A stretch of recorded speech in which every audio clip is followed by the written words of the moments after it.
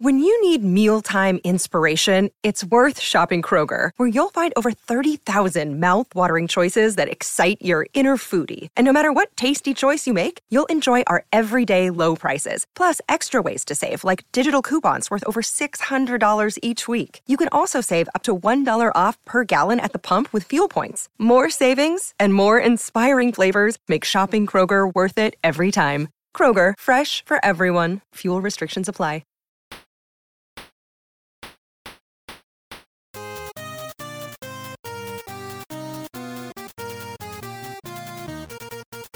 Hey everyone, welcome to the OFT Podcast.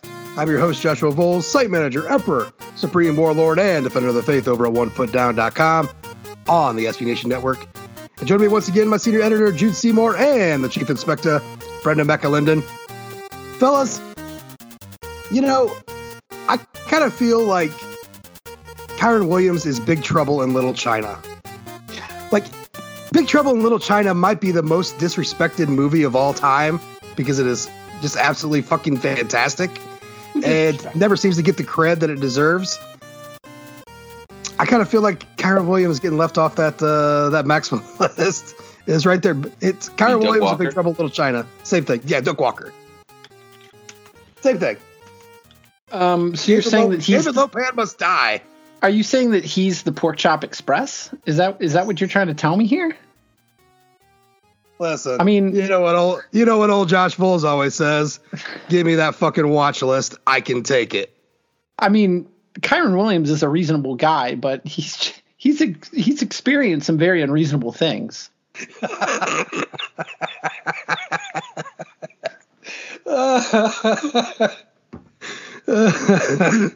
You don't think Kyren wears lipstick, do you? No, I don't. Just checking. Yeah, I do know that he probably has said that he never runs faster than he can see. Because besides all that, it's all in the reflexes. At least that's what he told his last wife. Did he tell her on a dark and stormy night? Yeah. I mean, when the earth quakes and the poison arrows fall from the sky and the pillars of heaven shake. Yeah, Kyren Williams just going to look at that big old storm square in the eye and say, give me your best shot, pal. I can take it. No horse shit.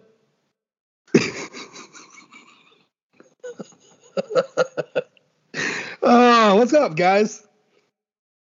I've watched like 4,000 movies in my life, and I've never seen Big Trouble in Little China. Jude, what the hell are we going to do with you, buddy? But I will say that I did, because you guys, we started 5 minutes late. I poured myself a drink. I am doing this on an empty stomach. I decided I figured I'd make myself a Bloody Mary, because as long as you put enough vegetables in them, it's practically a salad. And this may not be a brilliant idea. So you're on an empty stomach. I just emptied something else in my body, which is why 5 minutes late. But okay, you've never watched Big Trouble in Little China? That was actually a reference to Brendan's Attorney General. Did you hear about this story? No, Josh. She showed up. The Michigan game. She got blasted at the Michigan State game. Yeah. Did you hear about her Facebook post about it? No. Can I just read this to you? Because it's the funniest thing I've ever read from an elected official, and I've worked with a fair amount of them, right? She said, my official statement on Tailgate Gate. My staff has pleaded with me to hire a crisis management PR firm for an incident that occurred on October 30th at the UM-MSU football game. Instead, I thought I would just share the events which transpired that fateful day. Before the big game, I attended a tailgate on an empty stomach. Much to my surprise, MSU tailgates tend to have more alcohol than food, so I thought it seemed like a good idea to eat 2 Bloody Marys, since as long as you put enough vegetables in them, it's practically a salad. As it turned out, this was not a brilliant idea. Also, I might be a terrible bartender. I proceeded to go to the game, which I'm told Michigan definitely won, and started to feel ill. I laid low for a while, but my friends recommended that I leave so as to prevent me from vomiting on any of my constituents. Polling consistently shows Roman showers to be unpopular among most demographics. I had a few folks help me up the stairs, and someone grabbed a wheelchair so as to prevent me from stumbling in the parking lot. Like all smart people attending festivities where drinking occurs, I had a designated driver. I went home, fell asleep on the couch, and my wife threw some blankets on me and provided me with some water and Tylenol for what she knew would be a skull-crushing hangover the next day.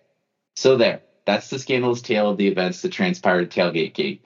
Also, at some point, it seemed like a good idea to make the governor take a picture with Ron Weiser. Sorry, Governor. Just so one doesn't have to imagine what the scene might look like, I've attached this handy photo.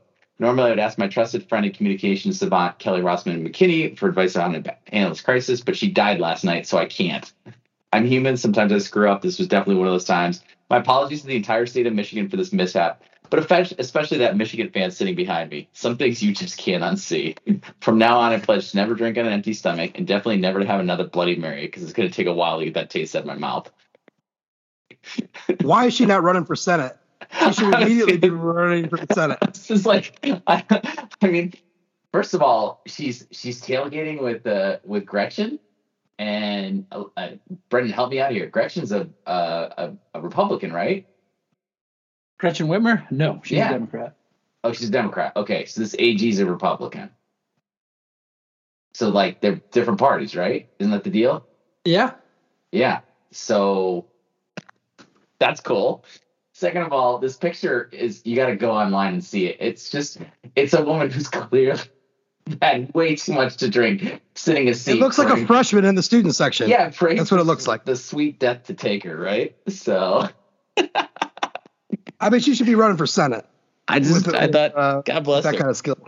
God bless her. So, has this been a big deal in the Mitten State, Brendan? No, not particularly. Everybody just sort of gets a chuckle out of it. Yeah, I mean, that's a great statement. That's a great statement. I mean, way to fully own that one. So. By the way, getting drunk at a tailgate is the time honored tradition. So I don't think anyone should really have to apologize too hard for that. I mean, you didn't kill anybody, right? So I think passing out in the stands, you probably should apologize to the Honorable Jim Delaney. The Honorable. This is how you left the conference? Oh, shit. Well, fellas, we're on senior day. That's where this season's at. It's a senior day, green jersey watch. It's all of it. I don't know if they're going to do that this year. I have not even heard even a nothing. I mean, absolutely jack. No, there's not even rumors. There's not even people pretending that there are rumors. This is actually. Go ahead, Brent. I was just going to say, be back-to-back years, right? Yeah. Yeah, I think so. I was going to say this is a week when I'm actually really missing Lou's emoji, because Lou used to tell the same exact story about Lou Holtz during Navy Week that I think is very applicable to whatever happened in Brian Kelly's press conference the other day, when he was literally trying his best to talk up a 3-7 team. Close losses. They've got a basically ACC Player of the Year at tailback. Okay, he is pretty good. But let's not kid ourselves. I mean, this is a game that Notre Dame will not only win, but should win handily, right? And so you can put lipstick on a pig, but it's still a pig. I mean, we hope we're in the bacon business. I mean, that's the goal, right? Always. All right. So yeah, it's that time of it's definitely that time of year. Things are dwindling, and we got a lot of stuff we're going to cover tonight. But before we get any further, got a little bit to take care of. Just a reminder, everybody, get on over to Apple Podcasts, leave a rating, leave a review. All your reviews that you leave on Apple Podcasts, I will read on the next OFD podcast. What kind of ratings are we looking for there, Brendan? I believe, let me check my notes here. We are looking for Jeremiah Owusu-Koramoah earned 5-star reviews. Those work. I'm looking for who's the next earned. We got Julian Love. We got Jeremiah Owusu-Koramoah. Who are we talking about earned? Is Kyron Williams an earned? I mean, he was a 4-star, right? I think he's a 3-star on most services. I think he's a composite 4. I think Logan Diggs. Logan Diggs is definitely climbing up that ladder. I don't think he could even start laying claim till third year, at least. But he's on a path. Joe Alt is on a path. Joe Alt is definitely on a path. Yeah. So, anyways, I got a handful of reviews. So why don't you guys buckle up, sit back, and let me just lay this all out for y'all. Sure. 5 stars. You got me finally from Brendan's anime buddy. Yes. I gotta get my chew out of my mouth on this. These are a lot of words. All right, boys. You know I've listened to the podcast for 3 years now and communicate pretty regularly with you all on Twitter. JCBV_33. Brendan's best anime friend. Never used Apple Podcasts, so I never went to do a review until now. I love everything about the podcast, even when Josh makes statements that make me turn my head. Ha ha. Still love you, my guy. Y'all are relatable. I'm South Bend born, raised in Louisville, so the pronunciation jokes and drive time radio jokes, which you have no idea the half of it, really hit home. Brendan with his memes and anime always makes me laugh or get me hyped, and Jude and Josh going at it at times is just like me and my friends of mine. The real reason I do a review is because I've been listening to the Irish Breakdown podcast. Don't have to call them out by name if you don't want to. Well, I just did. And I finally tuned into the live show after the Virginia game. Now, I know what y'all refer to when you talk about the toxicity. I knew it existed, but the magnitude I could not grasp until now. People are donating between $2 and $20 every few seconds to get their chat highlighting so they can cry about BK and how we are good and not great. And the hosts agree with them. These two were apparently coaches, quote unquote, and stand on the pedestal about how the coaching staff needs to do this or that. One even seriously took 10 minutes to talk about a question, asking him if he would ever take a Notre Dame job if offered. He wasn't speaking ironically. He legit discussed it and said he wouldn't because of his wife.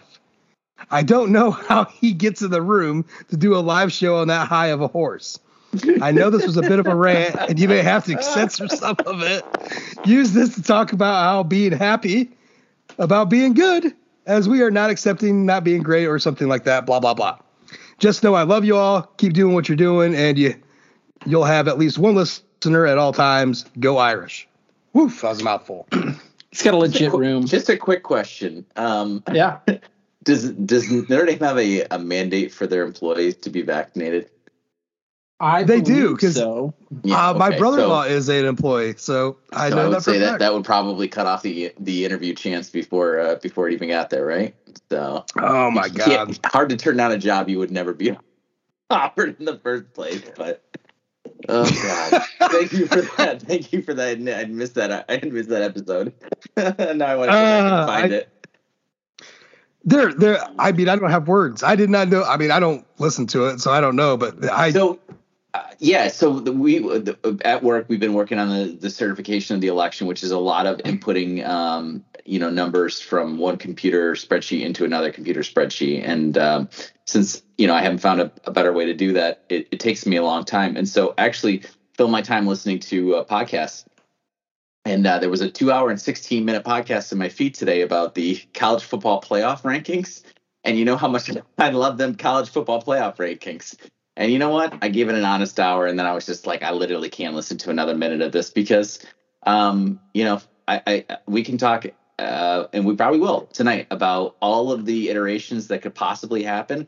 But I'm actually really looking forward to watching the football games this weekend and watching them play out and having fun with, oh my God, I can't believe that game went the way, that nobody kind of predicted. And oh, wow, that was a blowout by that team and stuff like that. And just really kind of enjoying the games. I know we fill our time during the week talking about what could possibly happen, if these 14 things happen, but we're going to get a lot more information on Saturday. So I'm for one, as a college football fan, you got to be really, really excited about this weekend. It's not so much about Notre Dame, Georgia Tech, which obviously we'll all watch, but it's more about Michigan State, Ohio State, and some of the other games that have real playoff implications.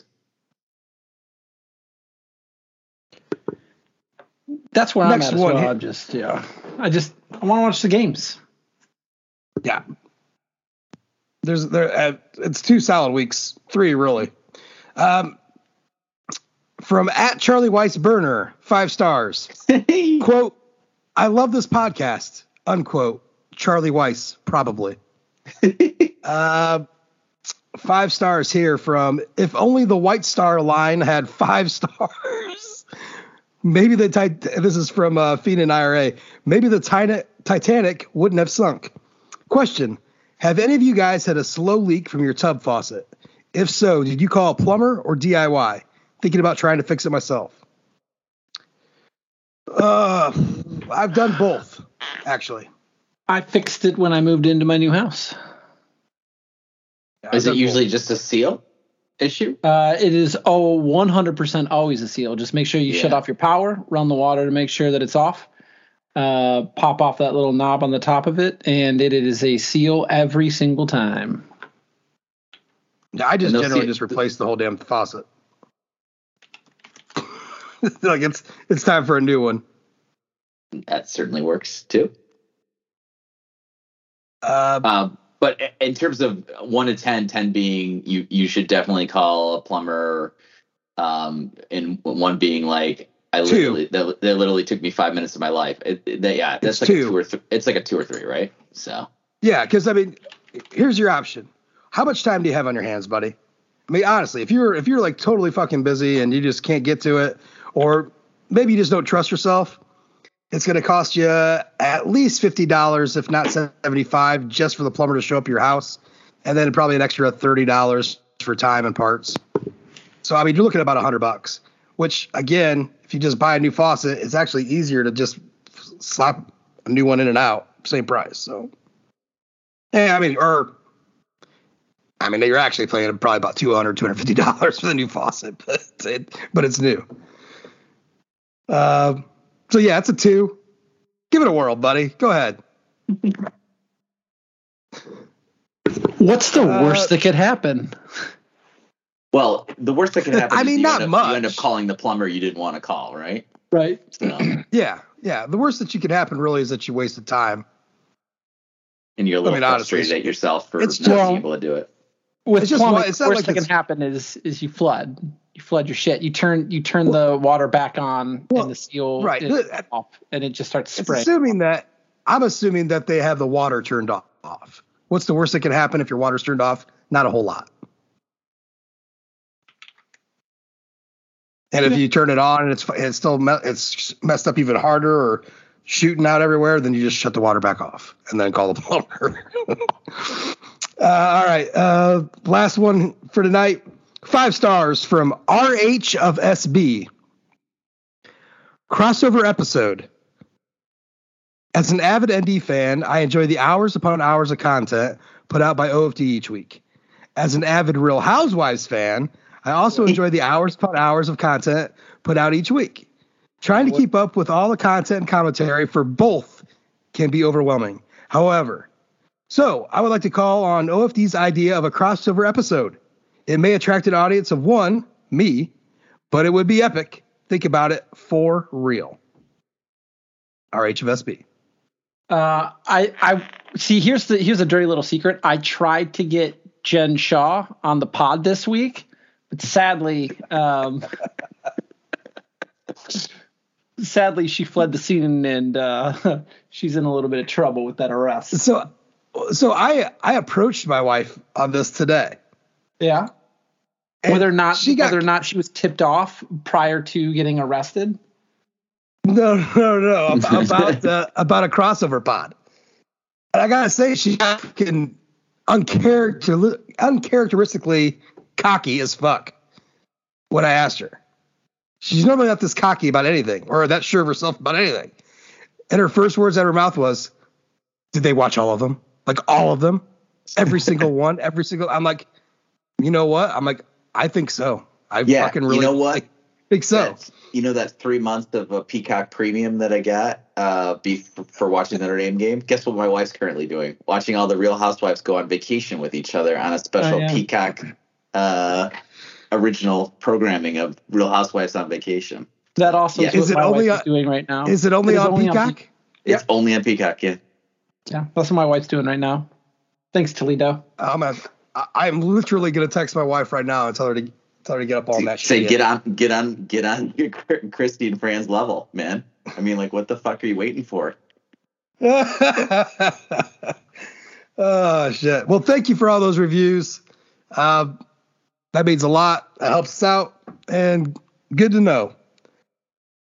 Moving on. So what do we want to talk about first? Do we want to talk about, Brendan, do you want to break down Georgia Tech first, or do we want to talk about the college football playoff rankings that just came out?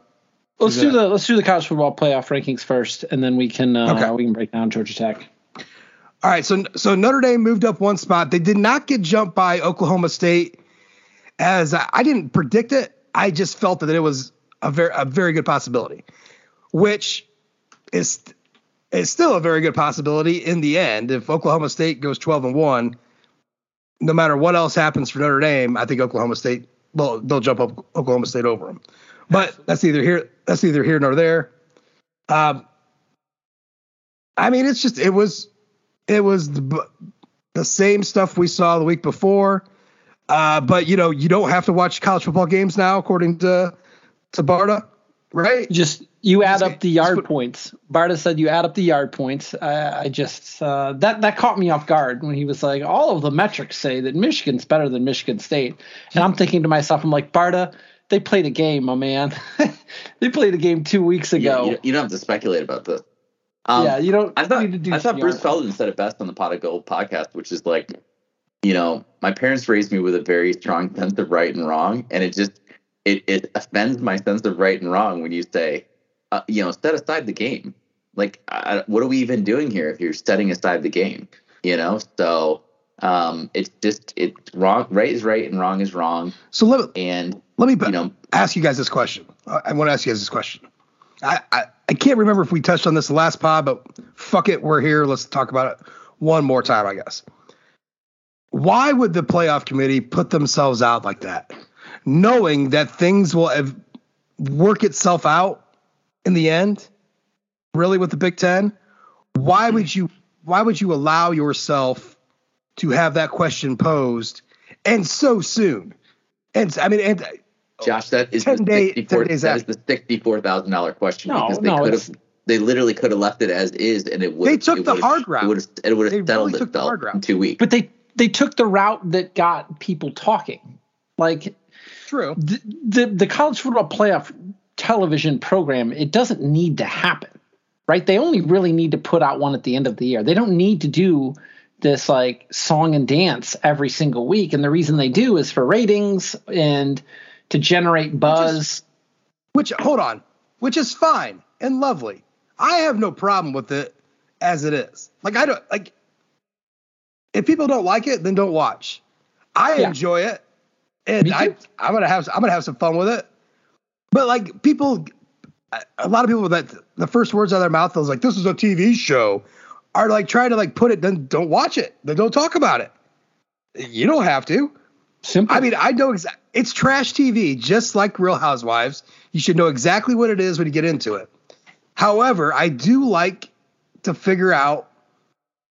I do like examining like the whys and ifs, and I really do love the explanations at the end, because it's funny how much just watching them trip over themselves to contradict themselves, like in a week or in 2 weeks or whatnot, and then saying something as stupid as set aside the games. Like, don't watch the games. Look at this spreadsheet. Like, what the fuck? Like, these people make a salary on top of this. Yeah, they get paid for their time. They watch all of the games. So two things. One, I don't think this was created just for chatter. Second of all, the specific ranking of Michigan and Michigan State. Second, I am one of those people that don't watch the show and think that it's probably the worst thing that's going on, and that I made it clear last week that I think it's like politics or like CNN or MSNBC or Fox News or whatever. It absolutely is. It literally just exists to make people frustrated. And there's really no good reasoning behind it.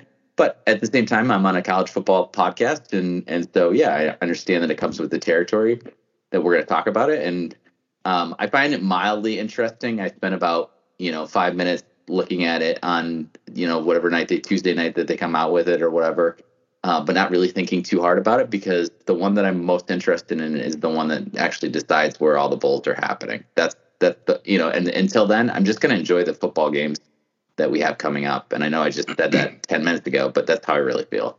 I think part of it too, for at least the Michigan State discussion, is that every single advanced metric that exists, all of the math does say Michigan is the better team. If you watched that Michigan State game, it was Kenneth Walker doing incredible things in Michigan, just choking a game away in which they dominated. I mean, Cade McNamara had a career game, and there were stretches of game where it was like, how is Michigan? I mean, Michigan was up 16 points, and they choked away the game, and Kenneth Walker had a transcendent performance. And, I mean, this Michigan State team, they didn't get a first down in the second half against Nebraska, and they were losing in that football game in the second half, and a punt return was able to get them to OT where they won. I mean, Michigan State has not been particularly impressive in a lot of spots this year. And that's not to say Michigan has been. Michigan hasn't played anybody. Michigan struggled with Nebraska, and Nebraska also gifted Michigan a win. And Rutgers. That second half against Rutgers, they had a handful of first downs in that second half themselves. And then the Penn, I mean, if you watch the Penn State game, I mean, it was how is James Franklin going to lose this game? And then it's like, well, Michigan's you let a blundering tight end sort of like meander 45 yards or whatever, to beat you if you're James Franklin. You're like, how'd you let Michigan win that? And, Michigan's just, I guess, has, a better defense, and the advanced stats love the defense. So no one was madder about that Penn State game than James Franklin's agent. Oh God, yeah. It probably cost him a big job, right? I think it did. I think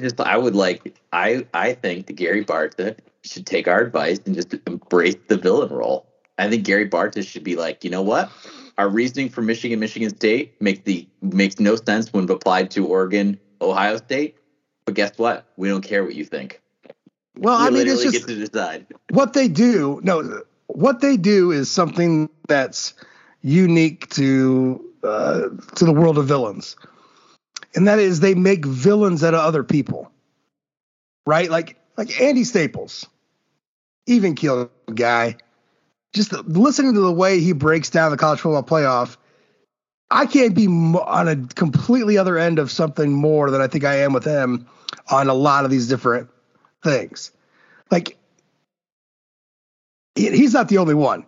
Say, for example, this weekend, if Cincinnati loses, to SMU, I think a lot of people out there expect Cincinnati to drop like a rock, like 11, 10 or 12. Yep, that's what I expect. And yet, here's Staples saying that Notre Dame, even with a one-loss Cincinnati, cannot and should not be jumping Cincinnati. Well, we're already sitting at fucking 8. So do you drop us back with the Cincinnati? No, that's fucking unheard of. Like, that's insanity. And yeah, I mean, I think at that point, first of all, they've shown a willingness to put people above who've lost to other people, right? So they've got set that precedent. And second of all, you start looking at strength of schedule, who's beaten top 25 teams. It starts to look a lot more in favor of Notre Dame. I think Cincinnati's existing there because they're undefeated. If they're not undefeated, then yeah, absolutely. I agree with Brendan. They'll fall to probably 11 or 12. Yeah, if you lose a home game to an 11, and you're an 11.5 point favorite, and you lose a home game, you're gonna drop like a stone. Yeah, for me, right now it's less of the results or the paths and more of the takes. And that's one, like, how does that happen? How can you have a take that bad? Like, they're gonna drop. Well, they're only gonna. Are they gonna? If Cincinnati lost to SMU, you're saying they'd only drop 2 spots? No, of course not. I mean, they're looking to like bounce him anyway. Like as bad as we think that take is, and I agree with you that take's pretty bad. The committee has shown a willingness to just make up the rules as they go. So literally, I think anything is possible. Anything is possible. Anything is possible, but that's out of the realm. No, that's so. Every time somebody says something like a 2-loss Alabama team will never or will always or whatever, it's just like, I mean, I adopt the Matt Freeman thing, which is like, man, like the committee's going to do what the committee's going to do, and we can spend a lot of time sitting here. We could literally spend 2 hours and 16 minutes talking about, if Oklahoma State does this and then Oregon does that and everything like that. But the committee's they're just going to do whatever the fuck they want to do. So that is true, but I think there are universal truths. And number one is a two-loss non-conference championship winning Alabama is not going to be in the top 4. No. And I think this should be true. A 12-1 Oklahoma State is in the top 4. Yes, they are. Yep. There's a precedence for the Alabama thing, because if you recall the 2018 season, Georgia took Alabama to the wire, and it was a fake punt. It was Kirby doing the fake punt nonsense that put Alabama. Such an amazing coach. Yeah, no kidding. And you know what? The media talking heads, we had to listen to Kirk Herbstreit talk about a 2-loss Georgia who played Alabama close should be in over Notre Dame. Do you remember this? I remember this. And then I remember Georgia players. Undefeated Notre Dame. And Georgia because players, chirping. And the reason Herbstreit was a total villain that year because he had just came off of the Michigan should be in over Notre Dame after Ohio State fucking put another fucking hole in Michigan's ass. Dropped a 70 spot or whatever. But it was up until that game he was on there. That's funny because I remember Dez being the perpetrator of that one more than Herbstreit, but you're probably not wrong. I mean, I remember weirdly David Pollock being the lone defender of that and saying David Pollock will always defend field results. He will always defend field results, and he strangely, ever since that 2017 Notre Dame, like, how there was that bromance that was between Notre Dame and Georgia that lasted for a season, for a season. Pollock hasn't forgotten it. He is always very complimentary of Notre Dame on the broadcast. He's not above criticism. Now he's not above criticism because he has criticized Notre Dame for but for obvious things. I mean, it's like we're the same things we do. We can do it in a heartbeat. But he's never been over the top about it for the last few years. I mean, Pollock's been he's been even with Notre Dame, and he has been dead on, straight up, like on the field results matter. He doesn't care about anything else. Which that's funny because I don't watch College Game Day, but I saw a couple of people chirping at him on, I think it was last Saturday morning, about something he must have said about Notre Dame. He did. Okay. But I mean, what's he supposed to say? He's a non-fan, non-ND beat reporter, and we're talking about it. They're talking about a team who had close wins at Florida State, at Virginia Tech, against Toledo at home, lost to Cincinnati. And statistically has not looked that great, even though there's a few math problems out there that has them looking okay. BCS. It doesn't even matter. They just haven't looked that great. They haven't looked dominant. And that's really all he said. He wasn't giving Notre Dame much credence to make it. And look, it's still somewhat of a long shot for Notre Dame to make the fucking playoff. He's not wrong, but he said it. He said the thing. So he's going to piss a few people off. But I think if most of the talking heads that are out there, I think he's been about as even with Notre Dame as most people can be. He's no Beto Cook. He's not anointing Tyler Buchner for Heisman's. No, but he could be anointing Rob Powell's son. He could. I think a lot. Bino's dead. Bino's dead, so I don't think he's doing much of anointing of anything. So I thought a lot about that article I wrote back in the spring about how important Ron Powell III was. RP3 to 2022, and I still believe it right now. Prove me wrong. I mean, he's probably going to be the backup. Most people believe Pine comes back next year, and I can get in line. I can get in line with that, but maybe he's seasonal. I mean, maybe after the spring, who knows? I mean, a lot of the ones like that don't really do anything until after spring, anyways. You know what I mean? But that's neither here nor there. We don't need to get into all that. It's funny because Eric and Tyler got a question on their pod about a 2-quarterback system next year, and they were both like, "Yeah, I don't see that. I don't see that." Like, no. You know, like Notre Dame brought in Tyler Buchner to do something very important that they believe that he can do. If you had to do some sort of rotation system with him for 2 years, then obviously you don't believe he can do the thing that you've expected him to do. And what makes you think that doing another year of this is going to make the situation better? You probably should have. So what's going to get interesting? J.J. McCarthy, if that's how the staff feels about Tyler Buchner. Yeah. Well, what's going to get interesting is signing day, which is rapidly approaching. What if Notre Dame flips Walker Howard? It's not out of the realm of possibilities. I mean, LSU's a fucking mess. They don't have a head coach ready to go. Here's a 5-star quarterback that you're recruiting. You have a 4-star in the class right now in Steve Angeli. I mean, that's a tidal wave ready to happen. But let's say Howard signs. Hell, Howard and Angeli both sign. I can't imagine that happening, but say it does. The first bad play out of just knowing that the most random Notre Dame fan who only knows that there's a 5-star quarterback on the roster, the first 3 and out or the first turnover, whatever, they're going to be screaming for this kid's name, who is at best a fringe 5-star quarterback. He's not Trevor Lawrence. You know what I mean? He's on the fringe of being he's Drake Brown fringe. Kenny Hill? Drake Bowen. Yeah. That? I said Kenny Hill, the thrill. Kenny Trill. Yeah. I'll take a Kenny Pickett if they got one. Well, you got to wait. Kenny Pickett's like a fine wine. You got to age him before he can be effective. He's on the Joe Burrow method. Which is a fantastic method. It's a legend.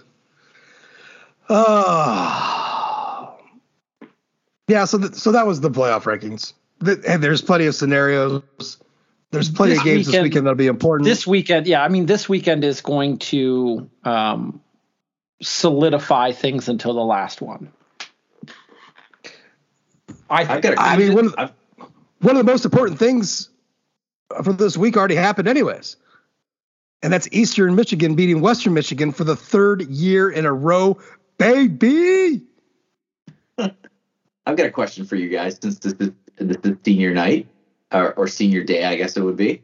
What guys with eligibility remaining do you expect to see back next year for Notre Dame? The receivers?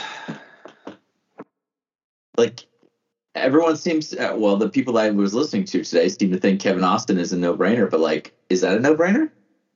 It depends on, I don't know. Does he want to go to the Equanimeous St. Brown route to be a 6th-round pick? I don't know that he's even really a 6th-round pick at this point, is he? His measurables, I guess. I imagine if he shows up to the combine, he's gonna. Oh yeah, if he balls out of the combine, of course. So I'm gonna real quick. I'm gonna go down the list of 5th years and normal seniors. What about 6th years? I'm just gonna. Well, they're on there too. 5th years. Can I have my Avery Davis back? Yeah. So all right. Kyron Williams, gone. Sebo Flemister, gone.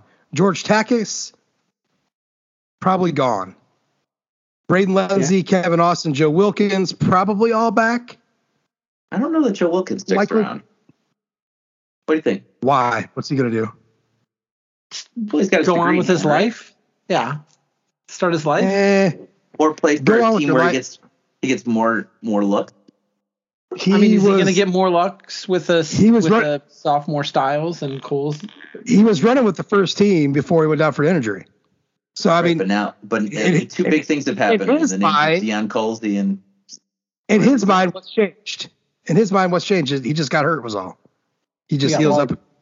Well, he pipped. Talk about in his mind, not right, our mind. When in the spring, when he's not getting the reps that he's expecting to get, like, isn't that a perfect time to bounce? When's the last time you know a senior player like that not get reps in spring?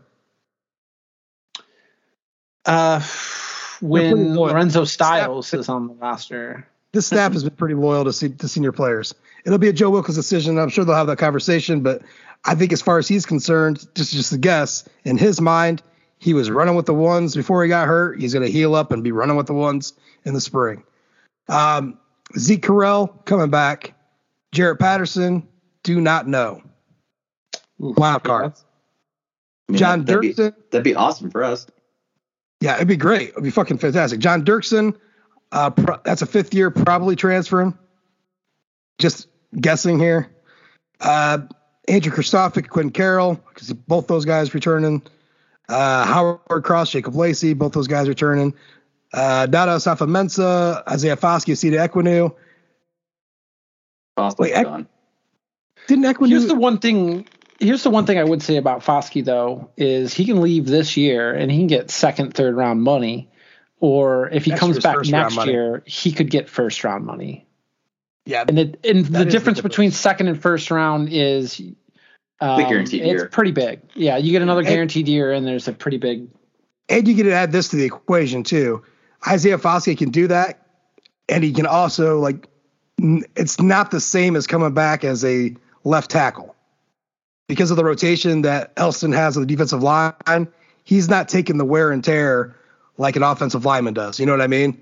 Sure. So it's not, or even a running back, where he's, where the downs are, there's less playable downs. So that may go into the equation. I don't know.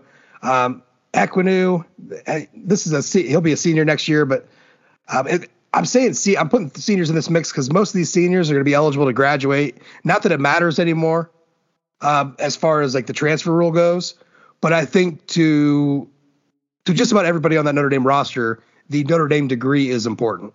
Yeah. So even though they can transfer and go somewhere else and be eligible right away, I think I would say a good 90% of them at least, that Notre Dame degree, like once they get past their sophomore year, when they're juniors, that degree means something. It may not mean something to a freshman. I mean, after that freshman year, they must be like, fuck this. This don't mean shit to me. I'm going to go to Rutgers and just deal with that shit. So that's why I'm listing these guys' names off, because they could bounce if they get their degree. Equinu, I have no idea. Justin Admiola, fifth-year guy, probably coming back. I don't have Jason. That's strange. I don't have Jason Admiola on my list, but I know he can come back for another year. I just don't think that he's going to. Jack Kaiser, Maris Luafau, JD Bertrand, all those guys will be back. DJ Brown probably returns. Litchfield, Javon, who cares? Kyle Hamilton, he's going pro. KJ Wallace, doesn't matter. Cam Hart probably coming back. Jay Bramblett, be back. It's a true senior year for Jay Bramblett next year. And we'll be moving on from Dorr. It'll be Josh Bryan most likely in 2022 as our kicker, just FYI, and Alex Pache as our long snapper instead of 6-star instead of the milk. Yep. 6-star long snapper. 6-star Alex Pache. That's right. Yeah, you're right. It's a lot of names there. I expect a lot of them back. I mean, I just do. I don't see a whole huge defection from guys. Well, they got to get the scholarship numbers down to 85, and they're going to sign a pretty big class. So I don't know if they have to get it to 85 next year. Because you still have that's settled, right? Yeah, well, that's what I'm saying. It's not settled, which means it's going to get taken care of. There's too many programs across the country that this affects, even more so than Notre Dame. So they're going to do something. Like you gave these guys an extra year, you're not going to like not have it open for them to be on a roster. And that'll go on for another probably a couple years. So yeah, that's. Thanks for running that down for me. I was curious about your take because I definitely heard some other insight from other guys who were using senior day as an opportunity to talk about who we might see do senior day festivities for a couple years. Yeah, those are always like Sean Crawford doing it for like 5 years straight was pretty dope. I mean, that's taking the laps. Here's my next question. Do you believe in a senior day effect where there's either a slow start or kind of a underwhelming performance because of the emotional effect of senior day? Hasn't really been the case as of late, has it? I'm just trying to think. I can run down the last couple of senior days if you want. Yeah. Yeah. All right. So there was Cuse last year. It was 45-21. That sounds pretty good. And that was much bigger before that fourth quarter when we had whatever out there letting that running back go wild. Year before was 40-7 against Boston College. Florida State in 2018 killed him. 42-13. It was a night game. Green jerseys. I feel like that was a little bit of a different vibe. Listen, that 2018 Florida State game, I'm sitting up there in the press box, and it's fucking cold outside.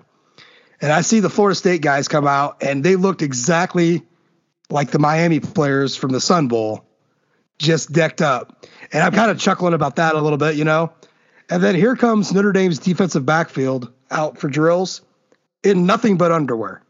Just straight up in fucking compression shorts out on the field.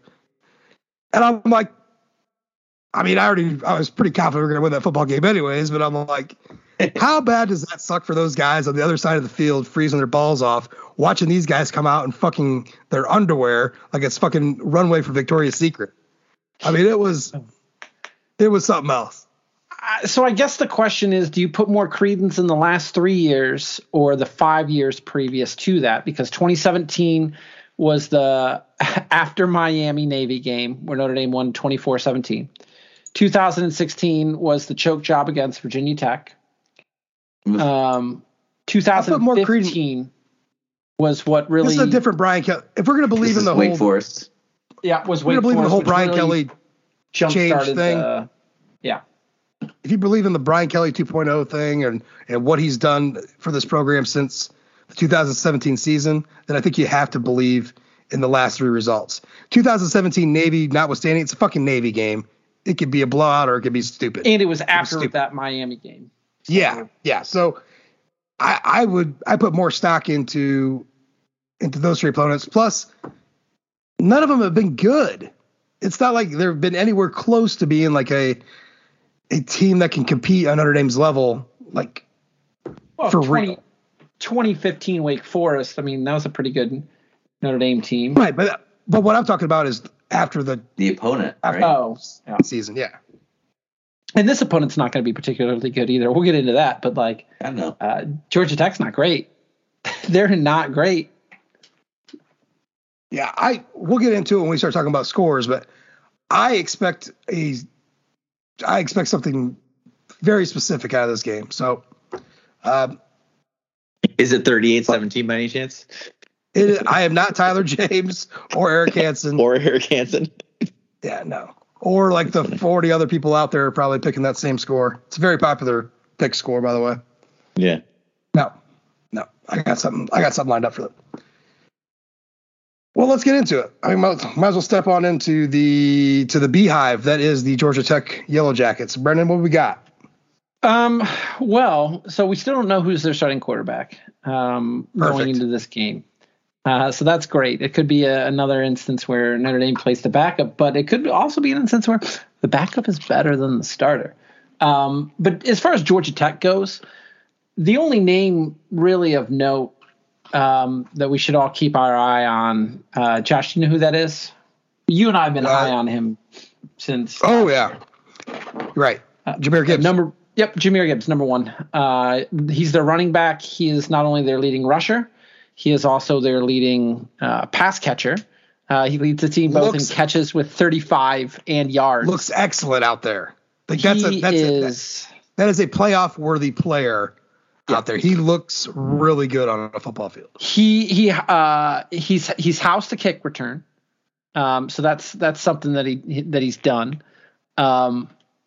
He's going to be a problem, I think, in the passing game, maybe more so than the running game, because I think Notre Dame's going to be pretty competent at being able to stop a team from running if that's what they set out to do, which is what they're going to set out to do.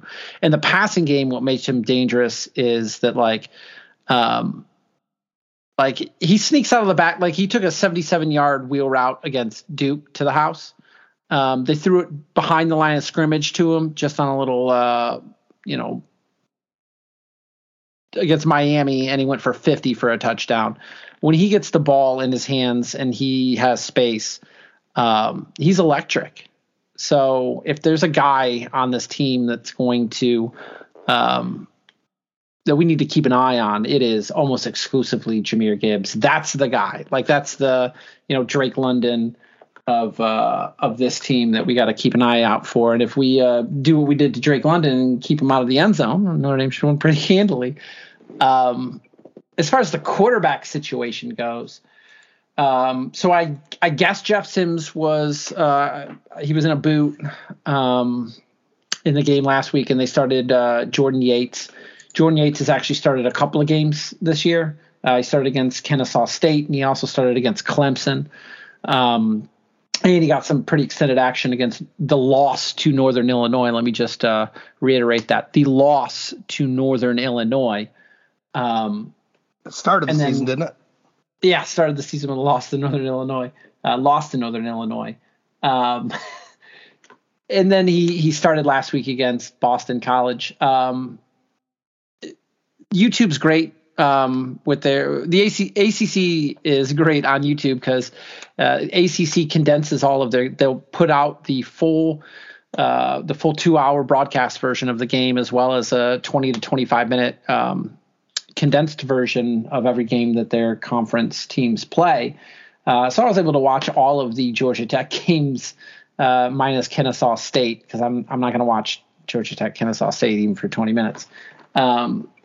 But if it's Jordan Yates, I mean, he is tater tot Forcier. Like when I watch this guy play, he throws off, he does the tater tot stupid leg kick when he throws the ball. He likes to, when he throws in the pocket, it's pretty garbage. So if Notre Dame can keep him in the pocket, that would be great. He likes to get out and move. He is actually the nephew of TJ Yates. I'm not sure if you knew that. So I'm sure that's something that if Tom Hammond was on the broadcast, that's something Tom Hammond would mention no fewer than 15 times. And I'm not particular. I mean, he's a dual threat. He's a running quarterback. Both of them are. Both Jordan Yates and Jeff Sims are both dual threats. And they're significantly more dangerous as runners than they are as passers. If it's Jeff Sims playing in the game, well, he's thrown 7 picks this year, and all of his picks have a pretty similar theme. So against Pittsburgh, the first pick that he threw, he rushed a pass over the middle, got tipped, and it got picked. The second one, he got hit as he threw, should have held onto the ball. Instead, he tried to force the issue, and he just threw it away as he was falling to the ground, and it was returned for a touchdown. He threw 2 picks against Duke. It was a 3rd and 5 was the first one, and he just rushes a throw to a guy with 3 defenders around him, and the second guy just picks it off easily. The second pick, Duke rushes 3, and they get a little bit of pressure, and rather than stepping up in the pocket, Sims just wings it right into the corner's hand, who runs it for a pick 6. So he's thrown a couple of it would be a pick 6, I should say. The corner ended up blowing out his hamstring on the play. Against Virginia, he throws into double coverage in the end zone on 1st and 10 from the 27.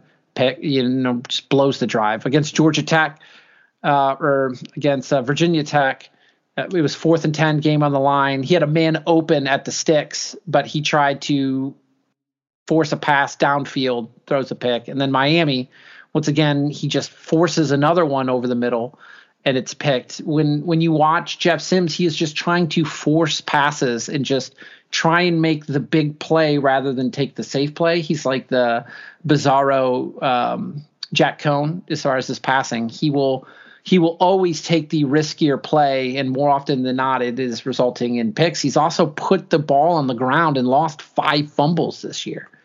So Jeff Sims is a kid that, I mean, I was pretty high on him, and he had a pretty good freshman year, but he just takes too many risks, and he is too free with the football. And there's actually, like, when I was going through and diving into Georgia Tech for whatever reason, there's a contingent of Georgia Tech fans that want Jordan Yates to be the quarterback just because Jeff Sims is so inconsistent and free with the football, and they're tired of the turnovers. He's got 12 turnovers on the year, and they've had enough of that. And then defensively, as far as this team goes, every statistical category that Georgia Tech has entered into the column of a positive came against North Carolina. And what I mean by that is, so Georgia Tech has just 16 sacks on the season. That's not great. 8 of those 16 sacks came against North Carolina. They have 3 interceptions this year.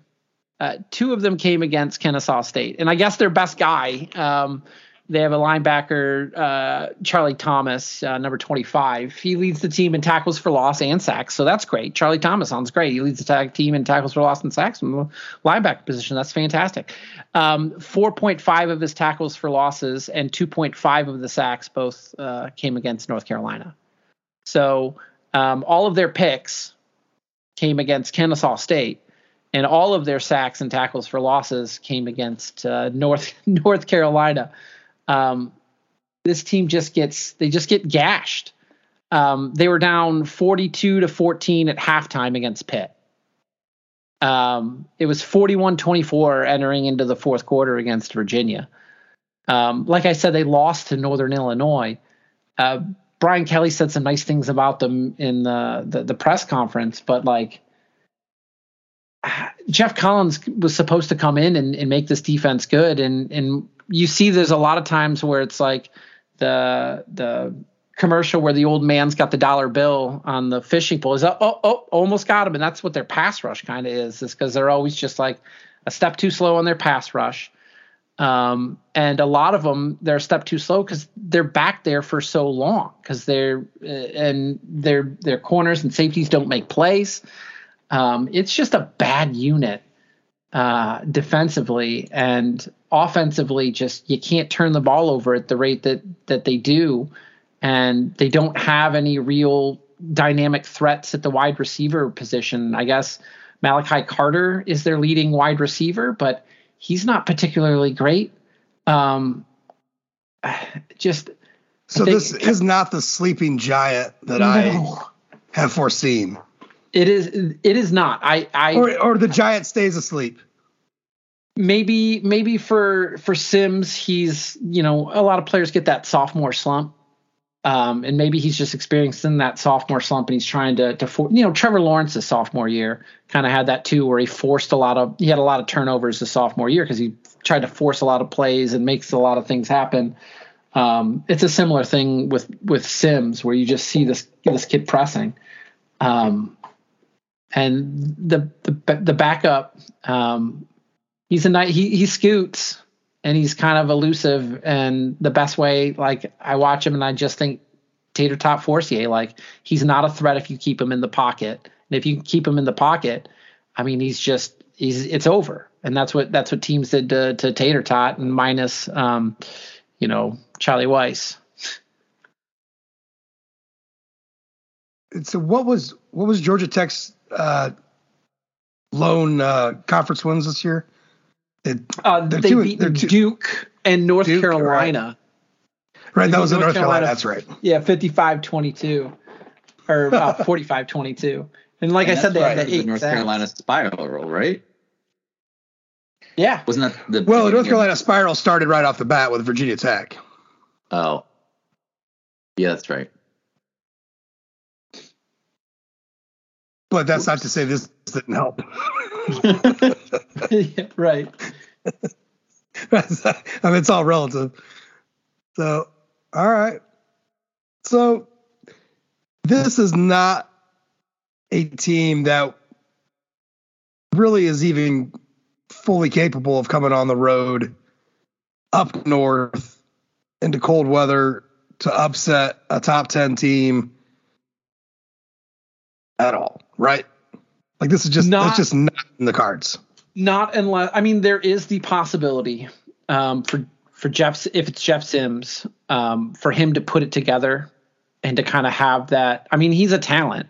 So there is the possibility that Jeff Sims comes up and the combination of him and Jahmyr Gibbs are able to put together this phenomenal performance where they're able to score 35 points and upset Notre Dame if they're sleeping. Well, wouldn't that be would that just lean more into like a shootout then? Like a 41-37 type game?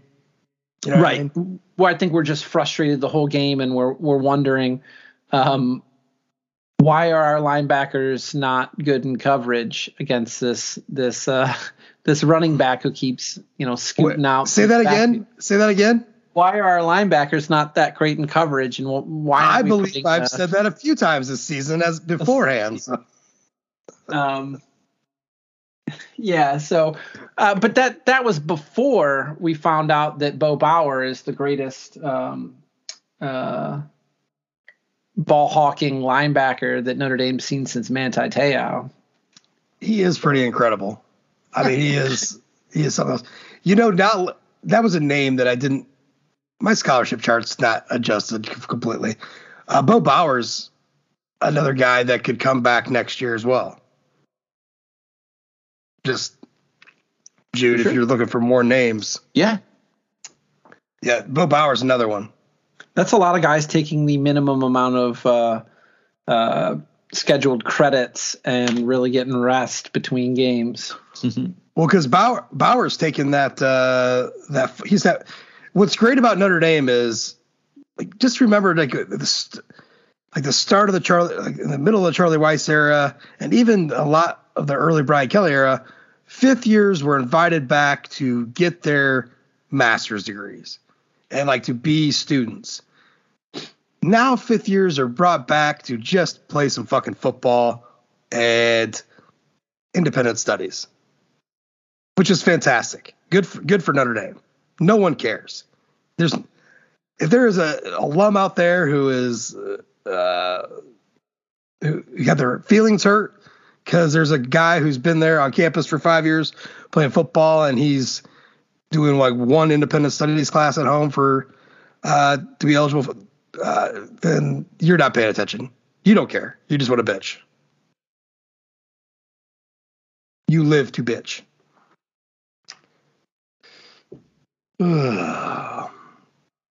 So, I mean, is this a game, Brendan? Let me ask you this: is this an offense because of the sometimes shaky linebacker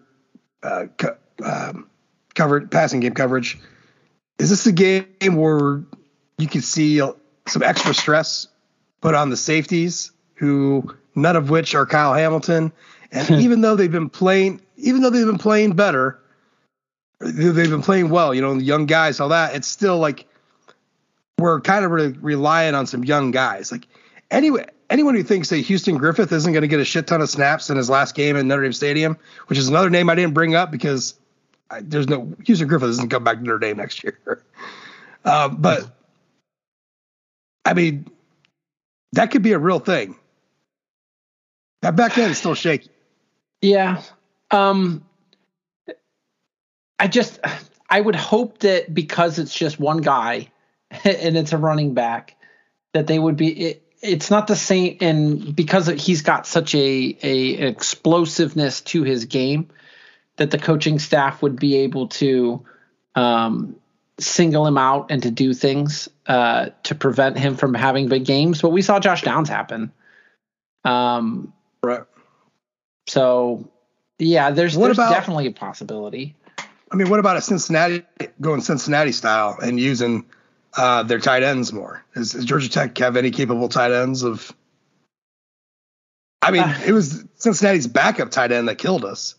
So their starting tight end, Dylan Leonard, has 7 catches for 41 yards on the season. It's just not their offense. Hell of a season. It's not their. It's just not their offense. It's like the triple option never left for the tight ends. You know, it really hasn't. They just have a glut of wide receivers. Kyrick McGowan is kind of their red zone and touchdown guy. He's got 7 touchdowns on the year. But I mean, it's not like he's 6'4". He's like 5'11". Okay. So all right. They don't really have that kind of like go-to wide receiver that we've seen some other teams have. The passing game is if they're going to find big success, it's probably going to be Jahmyr Gibbs. One man show. And even then, if Notre Dame's able to keep their quarterbacks in the pocket, like I said with Sims, you put him in stressful situations and you make him feel like he has to make plays, and he's going to throw picks and he's going to fumble. And just, I think if they're able to contain the quarterbacks within the pockets, they're going to have a lot of trouble moving the football consistently, because then it's all going to be on Jahmyr Gibbs, and you know, we'll see how that goes. Okay. Yeah, if you're a Georgia Tech fan who just so happened to be stumbled upon this podcast, just know that I've had your back for years, believing that you could be a program that could be on the rise. Could be. There are special circumstances involving Georgia Tech where I believe that program could do it. That's going to be the next coach. It's not this one. It is not this one. This one is already proven.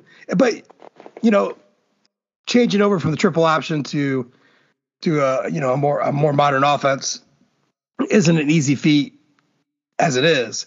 But that's also why it's going to be the next coach. Because, I mean, he's set up to fail to begin with. It's going to take a minute. I still have faith in Georgia Tech being a sleeping giant within the ACC at some point. It's the ACC, for Christ's sakes. Anything can happen. And just given the coaching landscape, I mean, if you're Georgia Tech, you can't fire Jeff Collins this year and expect to get anything. No, you can't. Not this year. No, I mean, Justin Fuente, adios. So there's turnover within your own conference, and I think, you know, next year will be a pretty big year for Jeff Collins, because he's, you know. Where's Chris Creighton land? Virginia Tech? I think Chris Creighton's too old to take another job. How old's Chris Creighton? He's got to be. He's not that old. He just looks. I mean, he looks mature for his age. With the white hair and the white. You're right. He's 52, so he definitely could. Right. He's 52. Exactly. Go back. I tweeted out a video of Eastern celebrating in the locker room, and Creighton's all the way on the right hand side. Just watch him move as they're singing the fight song. He's spry, man. He's got a Santa Claus. He can grow a Santa Claus beard. He's 52, right? Yeah. So he's young enough to take a yeah, he's only 9 fucking years older than me. So, hell, he's probably he's younger than Fuente, isn't he? That's a good question. I think Fuente's like 55. Fuente's 45. Yeah, he's 45. Oh, okay. Jesus. Coaching age, that motherfucker. Okay. No, I was just, man. Yeah, I'm going to bring up Eastern Michigan because I'm the host of this podcast. We're not talking about the real baller today, Mel Tucker. 95 mil. We'll talk about him in a minute. I want to talk about Eastern because it's more important. Because what Chris Creighton has done at Eastern Michigan nobody has done. Nobody. How many straight years of 7 wins is this? 3 straight years of 7 wins? Yeah, which is, we've only had it like 5-6 times in program history. Yeah. In program history. You know, and for like the last couple years, I've been like, just don't say Chris Creighton's name to anybody. And I think that voodoo has worked, but I think this is the off season where there's so many openings out there. The domino effect is going to finally come crashing down on the Brick Dick in Ypsilanti. And there goes our white bearded Jesus. I wouldn't be surprised with the job that McElwain's done up at Central Michigan. If somebody doesn't kick the tires on McElwain, because he's coached at, Florida. Probably. I mean, God damn it. There's probably a few these are, and McElwain and McElwain and even Creighton will probably be the domino effect hires, right? Like the guy, like they're going to replace the guys that went and got new jobs at LSU or Virginia Tech or USC. They're the guys that are replacing the guys that left for those places, most likely. But I think Feldman said it on, hey, speaking of Feldman said that on the Pot of Gold podcast, was that there's not enough coaches to fill the vacancies that are about to happen. They're just not. So there's going to be some pretty shitty hires. And what Jude was trying to bring up just a couple moments ago was Mel Tucker just got fucking paid up at East Lansing. And I don't know where they're getting the money at, but I do know that Michigan State is an excellent horticulture school. They have a great turf management program, and weed is legal in the state of Michigan. They found a way to pay Mel Tucker. They found a green way to get some green. They found a way to bring back the men's and women's swimming programs. Did they killed last year? That was not. They don't care about that. I do love the optics behind Michigan State spending. Well, they had to spend $500 million on the Larry Nassar thing. I thought they were cash. I thought they were cash strapped. Cash strapped. But they made Tom Izzo and the basketball team take the bus today to go down to Butler for a basketball game. It's the marvels of recreational marijuana. It's so much cash. They got to be growing it in East Lansing. It's such a great program. They could do it. How much money is he making? $92 million? Is that what it was? 90. He's 10 years, 95 on a 10-year. So he's going to be making $9.5 million, and I think he's worth every penny because they were going to lose him this offseason. Look, he's worth every penny right now, but in year 6, when Michigan State is still Michigan State, or even year 5 when Michigan State is still Michigan State. Hold up. It's before I take a little umbrage with that, because I don't think that you can say that while Michigan State is still Michigan State, they're the second best program in the Big Ten over the last decade. Over the last since 2008, they are unquestionably, I don't think that it's up for debate, they are the second best program in the entire conference. They have multiple Big Ten titles. They've been to a college football playoff. They've won a Rose Bowl. You think Michigan State's been a better program over the last decade than Wisconsin? Absolutely. How many playoff games has Wisconsin been to? How many times has Wisconsin? Michigan State only went to one there. Yeah, but how many times has Wisconsin beaten Ohio State? The answer is 0. The only one who's getting through Ohio State, they've beaten them twice. They beat them in a Big Ten title game, and they beat them during the regular season on the year that they went to the playoff. Michigan State is unquestionably the second best program in the entire conference. They are the only one, and they maintain that success. You can make that statement as long as just you. Brendan, believe Michigan State is the second best. Unquestionably, I'm questioning it. I am fucking questioning it. All right, I'm also questioning. I still hold Wisconsin. Up as the second team in that conference. They recruited at a higher level. They put more, So let's just run down the over the same course of the decade, because I think our friends over at Bucky's Fifth Quarter brought up Notre Dame and Wisconsin's record over the last decade, which basically mirrors each other. So, I mean, record-wise, over the last decade, Notre Dame versus Michigan State, Notre Dame's been a much better team. And that's besides the playoff. So, 2010, 11-2, right? Won the conference. 2011, 11-3. Played in the Big Ten title game.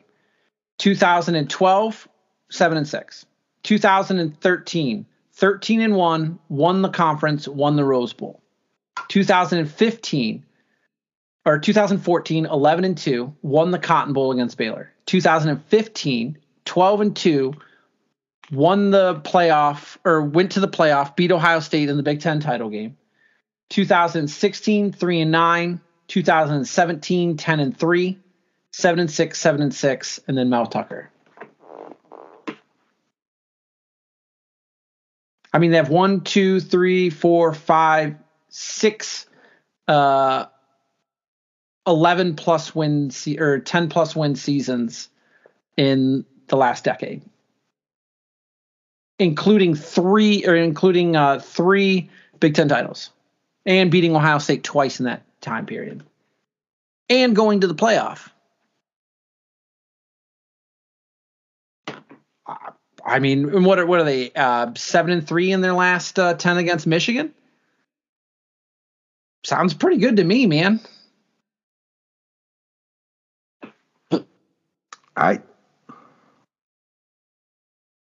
Wisconsin's over there mucking it up in the West, playing the Patsies, and since 2014, you know, they've been in. The East is just names. Let's not Penn State. Let's not confuse the Big Ten for.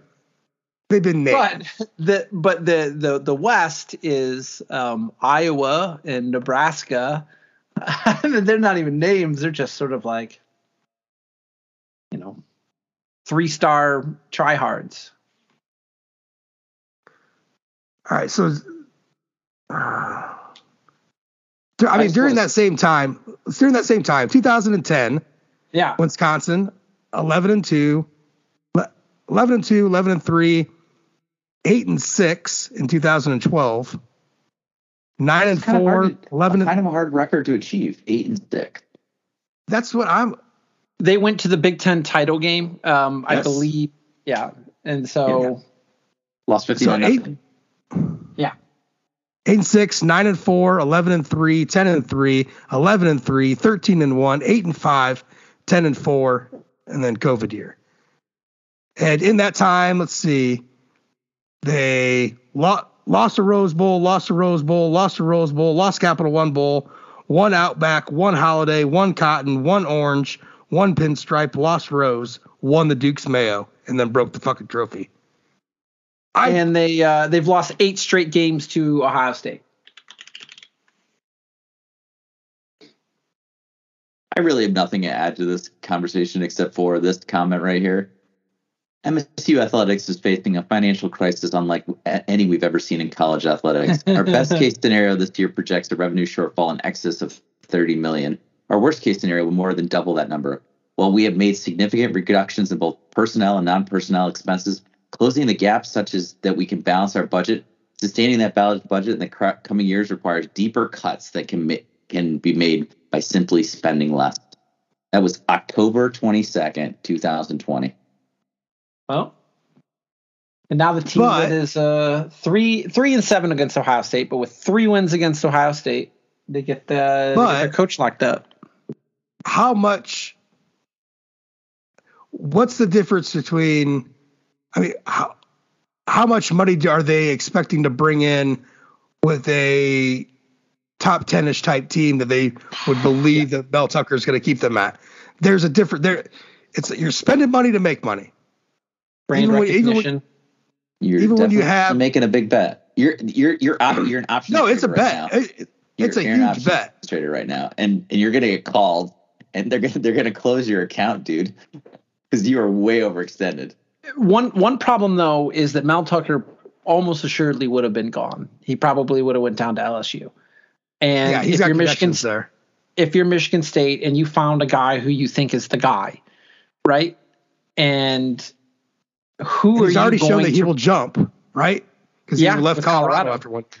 Yeah. Who are you going to replace him with in this season where there is just tumultuous coaching turnover? Like, they either had to back up the Brinks truck or they were hiring Jim McElwain from Central Michigan. Or Chris Creighton. Green stays the same. Are you? Look, and by all accounts, from nobody likes the Coastal coach? Fuck him. Well, everybody. I think what I could. You can get him for a lot cheaper than $9.5 million a year. But you already got these results. You already got a guy who's what results? Got you talked about. You could have literally just paid $95 million to a guy who might have 3 losses at the end of the season. He's 2-0 against Michigan. That's all they care about in East Lansing. That is all they care about. Huge. Okay. Listen, Mel Tucker is the perfect fit for Michigan State too. By the way, that's not an easy thing to get. Like at a school like Michigan State, like D'Antonio is a perfect fit. Those are hard types to find. Are perfect fits for that school. It is a weird job. It is a totally fucking weird job, just because of who they are and what the state of college football has been in the last 35, 40 years. Now, I mean, Jude, I'm with you about holy shit, spending the money that you don't have. No. But I also think Mel Tucker's lifetime it's a bet. Tucker's lifetime record as a coach. They're going to roll the dice. They're rolling the dice. That's totally East Lansing. They're rolling the fucking dice. I'll tell you what. I'll tell you what Mel Tucker's record as a coach lifetime is: 16-15. Yeah. But they liked what they've seen so far. He's 2-0 against Michigan. Exactly. He's 2-0 against Michigan. Jude, I don't know if you know. I mean, Kevin White. That is. Kevin White is just. He is just chef's kissing this because he's like, I'm not going to be the biggest boob ever now. People will be talking about this Mel Tucker contract in a way that they'll be talking about, that they were talking about. They'll be shoving it up Michigan State's ass for 10 years. For Michigan State, if they could just maintain the type of play that D'Antonio had over his tenure and keep beating Michigan at this clip, it's totally worth it to them. It's totally worth it. It wouldn't be worth it to Michigan, but it's worth it to Michigan State. It wouldn't be worth it to Ohio State, but it's definitely worth it to Michigan State. They will eat up those 9-10 win seasons as long as they're winning 60-70% of the time against Michigan. Yeah. And they'll revel in it. And when the playoff expands to 12 and he still can't make it in, will they still be loving that? Yeah. Well, here's what I'll say is he's already got, I mean, they're recruiting at a better level than they have probably in the last 4 or 5 years. The 2022 class is a top 20 class. He's got just the kind of guy that he is. Players want to play for him. He used the transfer portal extremely well. This was a team where, if you look at where'd Bill Connolly have this Michigan State team finishing? Because just about everybody had them finishing damn near the bottom. Bill Connolly or SP Plus? Because I don't know if they're the same. Separate the man from the machine. I mean, he's 70% or better on his over-unders for win props. Yeah, I mean, he can't get Notre Dame right to save his soul, but when you can nail Rutgers and you can nail Kansas, when you have Notre Dame as a top 5 team in 2016, something's broken. Yeah. Yeah, we'll see. We'll see with the Mel Tucker thing. They kept their coach because he was going to go to LSU. Yeah, it was a ballsy move, and for a program not exceedingly known for being ballsy. It is. All right. Well, let's get a break in, and then we come back. Let's get in some picks. So stay with us.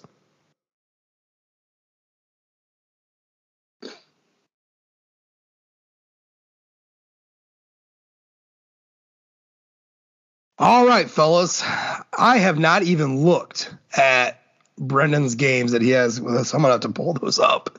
You told me to double it. I did.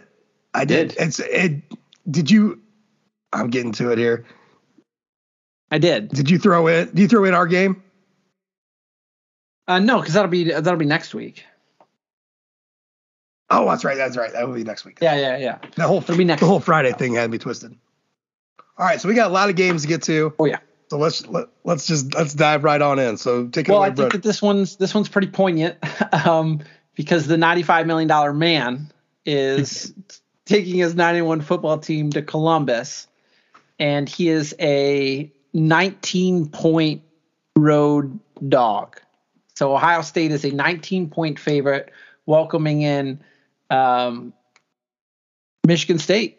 Do you think Mel Tucker, the $95 million man, gets it done? I feel like maybe this is a bit now for me, but give me Ohio State and I'll lay the points because fuck Mel Tucker and his 90. I mean, happy for Mel Tucker and his $95 million. Fuck Michigan State for all the bad karma they're bringing upon themselves after the Larry Nassar shit. Yeah, no kidding. $500 million. $500 million. I hope Ohio State lays 69 on them. Hey, well, you're probably right about that. The important thing to note is that this isn't the Michigan State's type defenses of the past, which could go into Columbus because defense travels and like muck it up enough to make it, a 2-touchdown, 10-point game. I said last week Ohio State was going to straight murder their opponent, and they did, and they're going to do it again this week. Here's one thing I know about Ohio State is they still do have problems defensively. How many points did they give up to Purdue? I mean, they still covered, right? Yeah, they did cover. But I think Kenneth Walker is going to get his, and I think that Michigan State is going to lose by multiple scores, but I don't think that it's going to be 19 points. So I'll take Michigan State in this one. Yeah, Ohio State's going to put a lot of points up. It could be something like, 55 to 40. All right, so the next game I thought was pretty interesting because of the line? The line is interesting, right? Yeah, the line's interesting. So top 10 Wake Forest is going to 7-3 Clemson, and Clemson is a 4.5-point favorite against the Claw Fence. I'll go first. Wake of the points, man. Right. This is dumb money, right? Unless you think Vegas knows something that we don't. I mean, I believe it is dumb money. Give me fucking Clemson. I mean,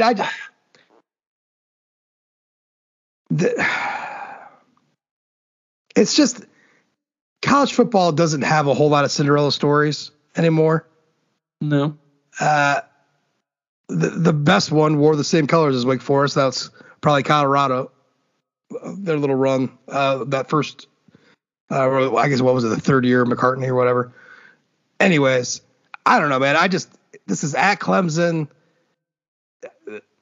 I don't think Dabo's a good football coach, right? Supposedly. I refuse to believe that Wake Forest is going to go into Death Valley here and do this. I don't see it. It would make me laugh and be joyous, but I'm going to go ahead and take Clemson to cover. I'm going to go with Wake Forest for a couple of different reasons. One of them is because I do want to laugh and I want to hitch my wagon towards laughing. And the other is that, like, if Wake Forest, Clemson's defense has still been pretty good this season. I mean, in the last 4 games, they've given up, 27-20, 24-7. So teams are starting to get them a little bit. And I just think that if Wake Forest's offense is just capable of maybe scoring, 27, 30 points, and, DJU has been up and down. He was less than 50% completions last week. So I think the Wake Forest Cinderella story continues and the sad season for Clemson continues. Can I just say real quick, we didn't talk about last week. Yeah. How fucking stupidly close I was at bagging that Penn State, North Carolina was the two that I had in the red there. Yeah. Penn State choking there at the end. North Carolina playing for the fucking tie right before cowards. A tsunami or going into OT in any event and getting the 6.5 was pretty surprising in itself. Be ballsy like Kansas. Kansas fucking was rewarded by the football gods for not fucking around and going for the win right away. Yeah. To be fair to Mac Brown, though, Pitt had done nothing in the second half, and I felt pretty comfortable. He thought, Pitt hadn't done anything in the second, basically since the first quarter. And he was like, well, I just can't believe there's not an assistant somewhere that didn't say, by the way, there is a bomb cyclone about to hit in about 5 minutes. Right before your team gets the ball. Yeah. Poor fat Ian Buck.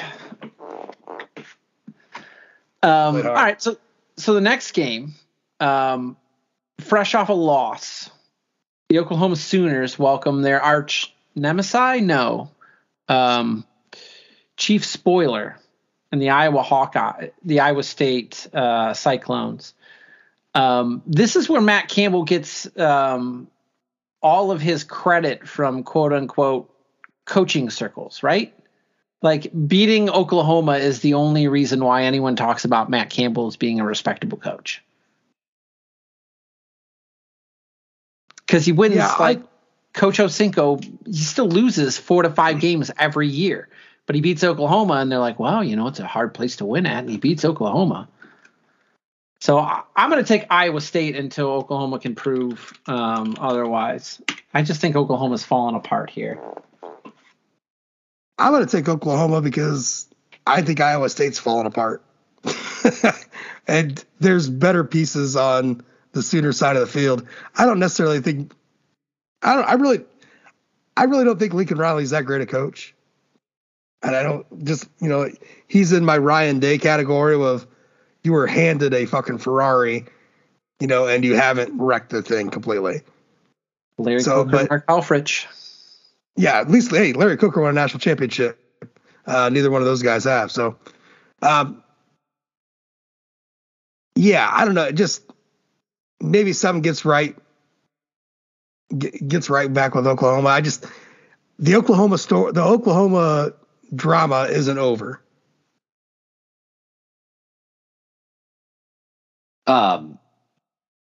Oklahoma's a mess. Lincoln Riley's getting courted by LSU. Ooh. A lot of distractions. I never want to hitch my wagon to Matt Campbell because I think he's a fraud. But give me Oklahoma. Give me Iowa State, and I'll take the points. Both hitching our wagon to Coach Osinko. Yeah. Oof. Man, you guys. It's a bad place I don't even know you anymore. All right. So the next one's a little bit interesting because it's the last decent regular season game that Cincinnati's going to play this year. And traveling to the NIP is the SMU Mustangs, Pony Express. Cincinnati is an 11.5-point favorite. Josh, what do you think? Does luck finally run out on the Bearcats? If this was in Dallas, I would call for a straight up SMU win. It is not. It is in the dangerous NIP, and I think yes. I mean, I might take the points in SMU, but I think Cincinnati ends up escaping the game. It's going to be maybe not a crazy shootout, but we're talking like 33-25 27, some shit like that, but well with it. I mean, that's a lot of points. I don't think especially the way Cincinnati's been playing, prove me wrong, but I'll take SMU in the points. Jude? Yeah, I'll also take SMU in the points. I think SMU is capable of keeping this within, what is it, 11.5, 12 points? Yeah. 11.5, yeah. Yeah. I think that's possible. So, I may regret this, but I just feel like it's. I don't see an outright win. I see them keeping it. Okay, that's what I was going to ask you. Yeah. SMU is the 6th ranked scoring offense in the nation. They're averaging 41.6 points per game. It's going to be a shootout, and when there's a shootout, you take the points. So you take the points. Pew, pew. So I think the Mustangs. I think Cincinnati will be too hyped up. I think everybody's chirping at them about this game. I don't think that they let this one scoot by. But I mean, they almost did against Tulsa. So. And then game day in town. So, all right. So, Kenny Pickett Classic. I'm not sure if Brennan Armstrong's playing in this game, and the line might dictate whether or not he is, because Pittsburgh is favored by 14.5 at home against the Cavaliers of Virginia. That Jude, is a lot of points. Jude, does Kenny Pickett and the boys get it done at their definitely their home field as they continue to ruin Heinz Field for my Pittsburgh Steelers? Yes. Look, I think what I've read is it's definitely still a question mark that Brennan Armstrong plays in this game, and so I saw the Virginia offense without Brennan Armstrong. It's not much of an offense to be spoken of, and I'm going to take Pitt to cover. And again, Brennan could play on Saturday and look awesome and really ruin this for me. But I'm going to ride with Pitt. I saw a fun stat today about this game. Did you know that Pittsburgh has never played a football game this season in which they faced the opponent's starting quarterback throughout the entire game? They've either knocked them out or the quarterback was injured leading into the game. That is very amazing. Fun. Good for them.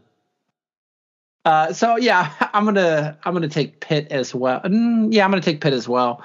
Just because I don't know if Brendan Armstrong's going to be in it. You sounded like not a kombucha girl there for a second. No.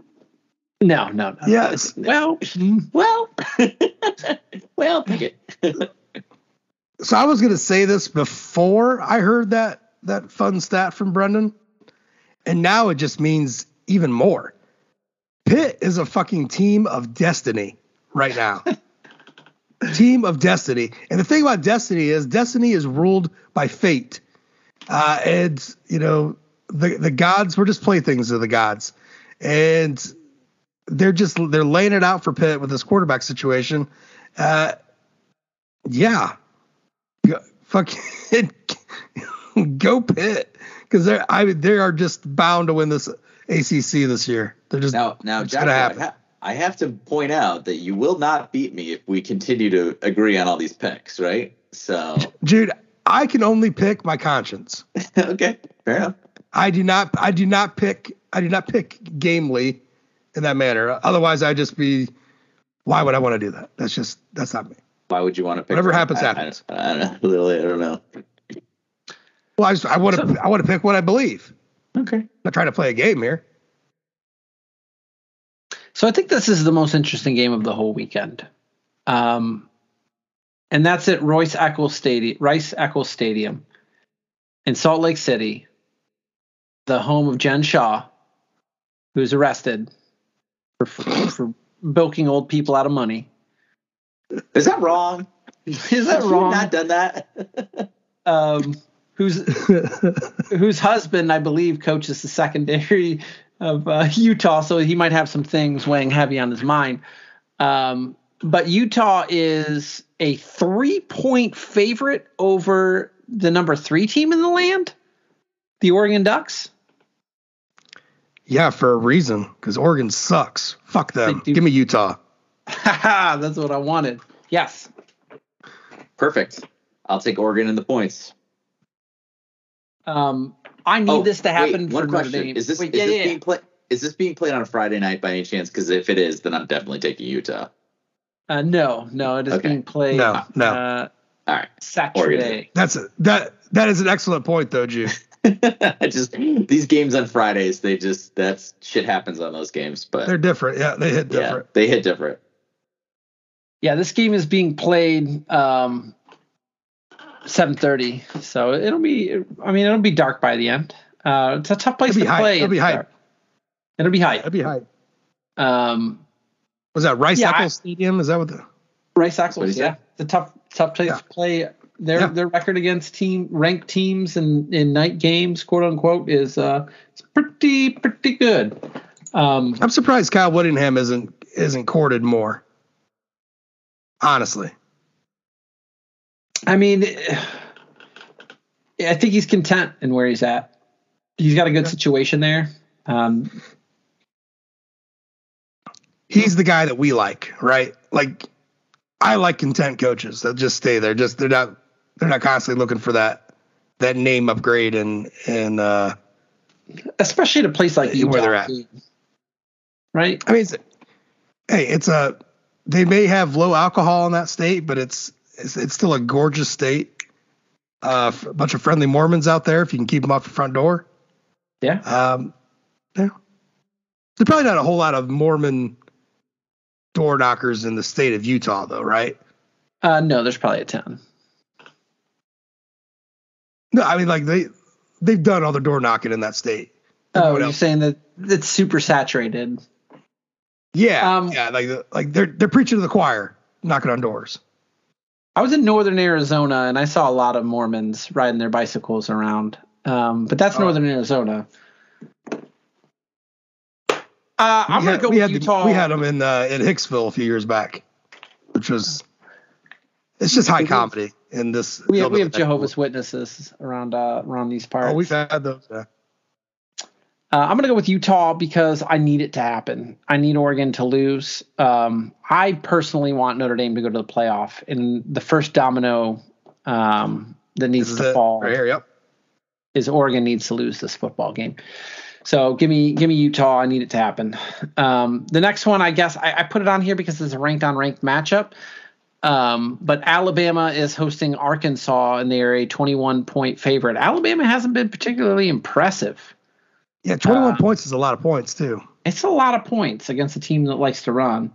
But I guess if you can get a big lead, then Arkansas can't come back. But I'm going to go with Alabama. This is a Brian Day, right? Yeah, I'm going to go against. Yeah.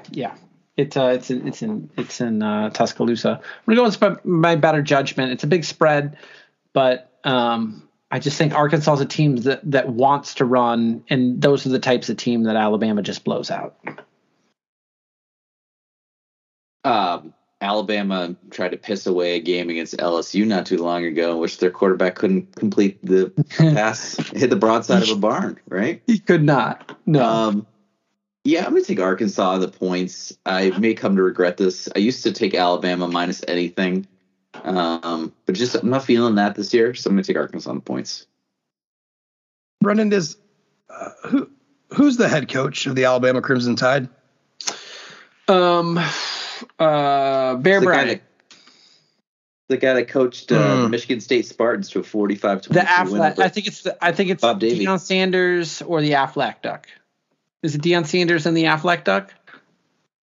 Yeah, Coach. I never thought I would at once hear Saban call anybody Coach Prime. Hey, Coach Prime. Pay him enough money. What a world. Do anything you want. Dance like a monkey. Deion going to take that TCU job? Holy shit. Yes. You're going to bring his son with him. Yeah, pass. Yeah, give me Alabama. I think, look, without question, the talent differential on these two teams is astronomical. And Nick Saban, I think he lives for this. He needs that 2 losses, or that one loss. that's just like adrenaline to him. Just makes shit more interesting. And so I think they fucking destroy Arkansas. And then everyone's gonna be like, oh God. You know what I mean? Like it's gonna be bad. It's bloodbath worthy. All right, so the next one, interesting line as well, and that's Kansas State at home, and they're hosting, fresh off a win against Oklahoma, the Baylor Bears, and Kansas State is a 1-point favorite against said Baylor Bears. Dave Aranda's squad has a shot of going to the Big 12 title game.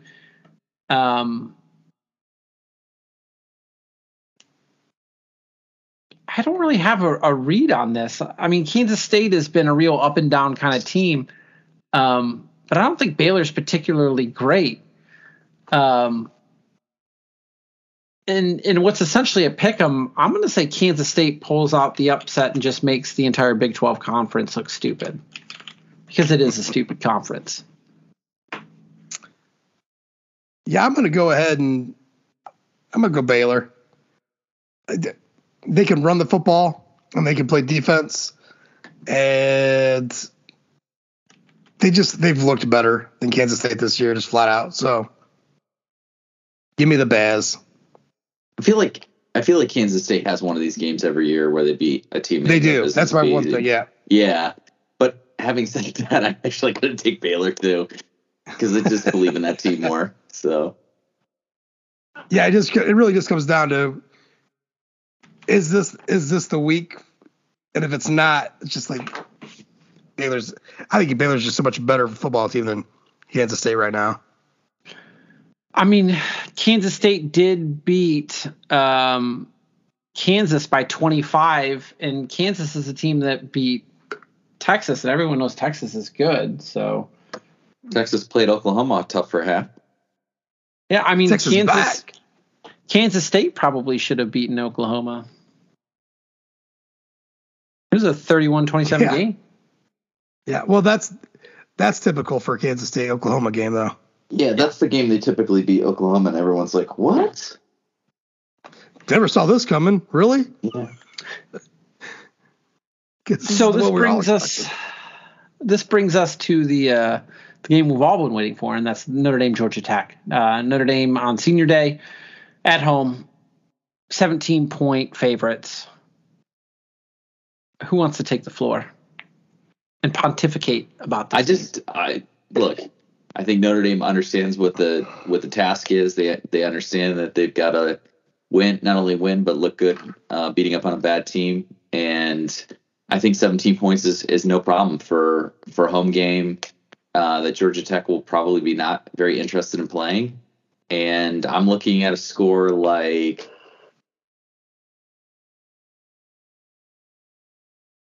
49-10.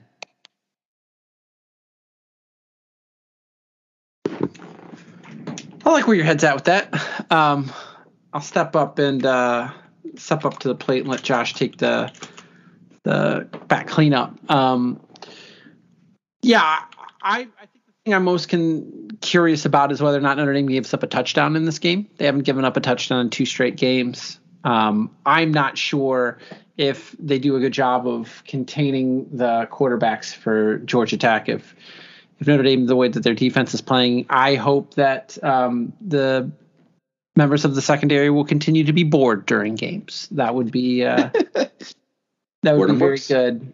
I'd like Notre Dame to kind of break out offensively. Last week they really had an opportunity to do so. I mean, and they didn't, and they still won by 25. So there's no way I can pick Notre Dame not to cover in this game. So I'm going to pick Notre Dame to win big, and I'm going to say something along the lines of 45-6. They give up a couple of field goals. Joshua. Well, this is fucking amazing. I wrote my score down before we started picking. So I do feel that this is going to be a game that's going to piss some people off, like off the jump. Maybe that's a 3-and-out in the first series for Notre Dame. I don't know, but people are going to act like this is a slow start, even if they score like 5 touchdowns in a row after that. But I think they go into I think it's a closer than expected halftime for whatever reason.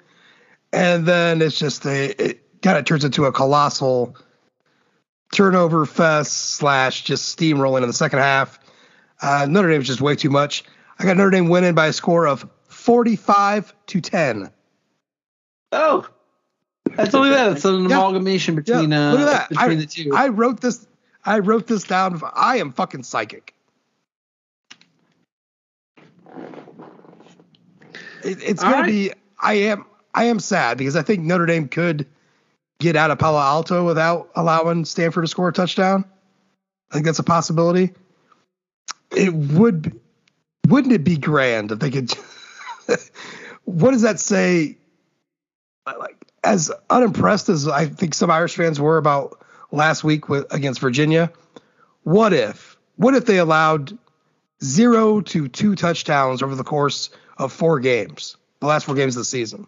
If they didn't give up any touchdowns the last 4 games of the season, and sort of the narrative around the offense getting right after the bye week, that's certainly something that you could place in front of the committee as a point of note, right?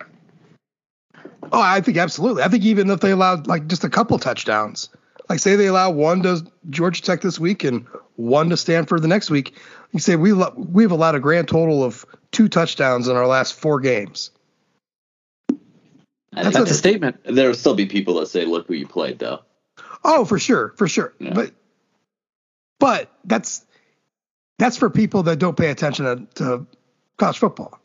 That is still a feat no matter who you're playing, to go 4 games, and you know what I'm saying? Like, that's a huge thing. I mean, you're not dipping down in the FCS for that. 3 of the 4 would have been Power 5 opponents.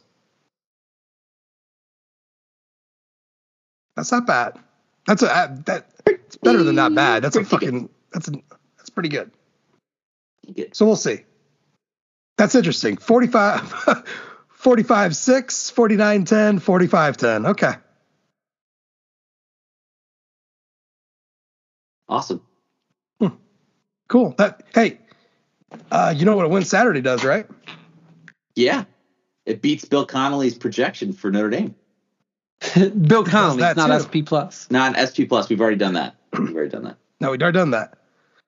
But that gives Brian Kelly another double-digit winning season. Cashes the over, which is for Vegas, right? Yep. For all the people that didn't take 8.5 and took 9. Yeah, it's for this program. I mean, whoever's still complaining out there, I don't know who you are, and I don't want to, because that means you're a lot older than me, and I'm old. And this is still like, this is the greatest stretch of Notre Dame football in my adult life. And that's even if I was an adult at 16, which, like, in some states I'm an adult at 16, right? Like, for some things. Yeah. So you can register to vote my state at 16. Yeah, I was 16 in 1994. So this is the greatest stretch of Notre Dame football since 1994. I just pulled that out of my ass, and that's true. Mm-hmm. So I'm happy. Are there still people out there? Like, do you guys still get the? I don't know. I get all sorts of tweets at me left and fucking. I mean, I could be like, Notre Dame, Michael Mayer catches a 15-yard pass for first down, and then I'll get all sorts of mentions on that tweet like, Avery Davis was Notre wide Dame open fans 25 years down the line. Or 25 years. Lou Holtz would have done that shit. It would have been, it's stupid. But I mean, people still talk, Notre Dame fans still talk about, oh, so you're happy with mediocrity? What is mediocre about winning 10 plus games a year? How is that mediocre? Find a new fucking term. Get a dictionary and find yourself a new fucking word. It's even better. Fucking find a thesaurus. Get like 10 of them Get a dictionary, find a new word, then take that word, don't go to a fucking thesaurus and come up with 10 new ones. Stop saying fucking mediocrity. It's ridiculous. Quit being I think people could say that, are you okay with them not meeting their standard, right? Because if the standard is graduating champions, we've graduated, but we haven't been champions of anything. I don't even use that phrase. I just say that the standard is you're playing to win a national championship. Okay, so you haven't won a national championship. God, don't put away the knife, dude. Stay away from sharp objects. Yeah, I mean, I think I've been pretty outspoken on this podcast about the fact that I've enjoyed. What is it? I mean, I pull out the numbers the other night, right?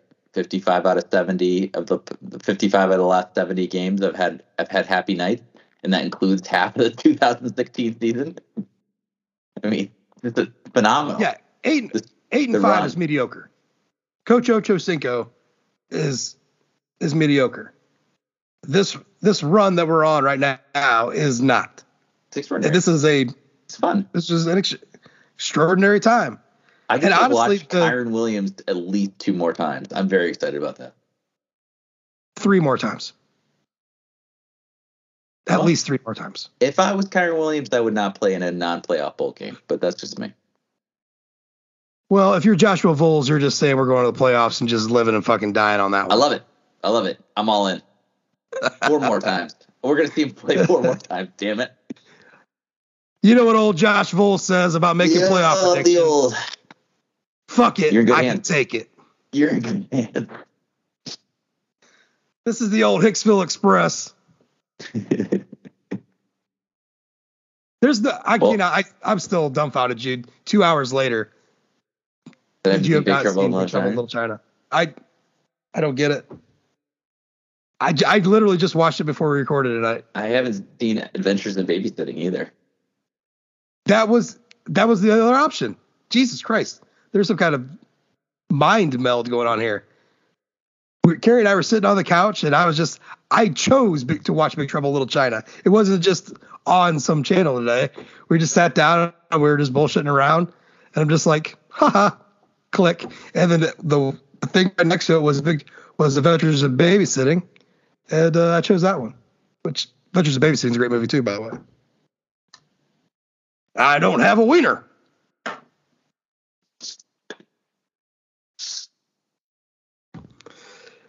Jude, what do you got left in the tank? Let's get out of here. I don't have anything. Guys, have fun. Can't wait. Go see my friends at Stadium Pole 3 if you're looking for a tailgate. Last time this season to get involved in that. I really do like those guys. They're good people. Yeah.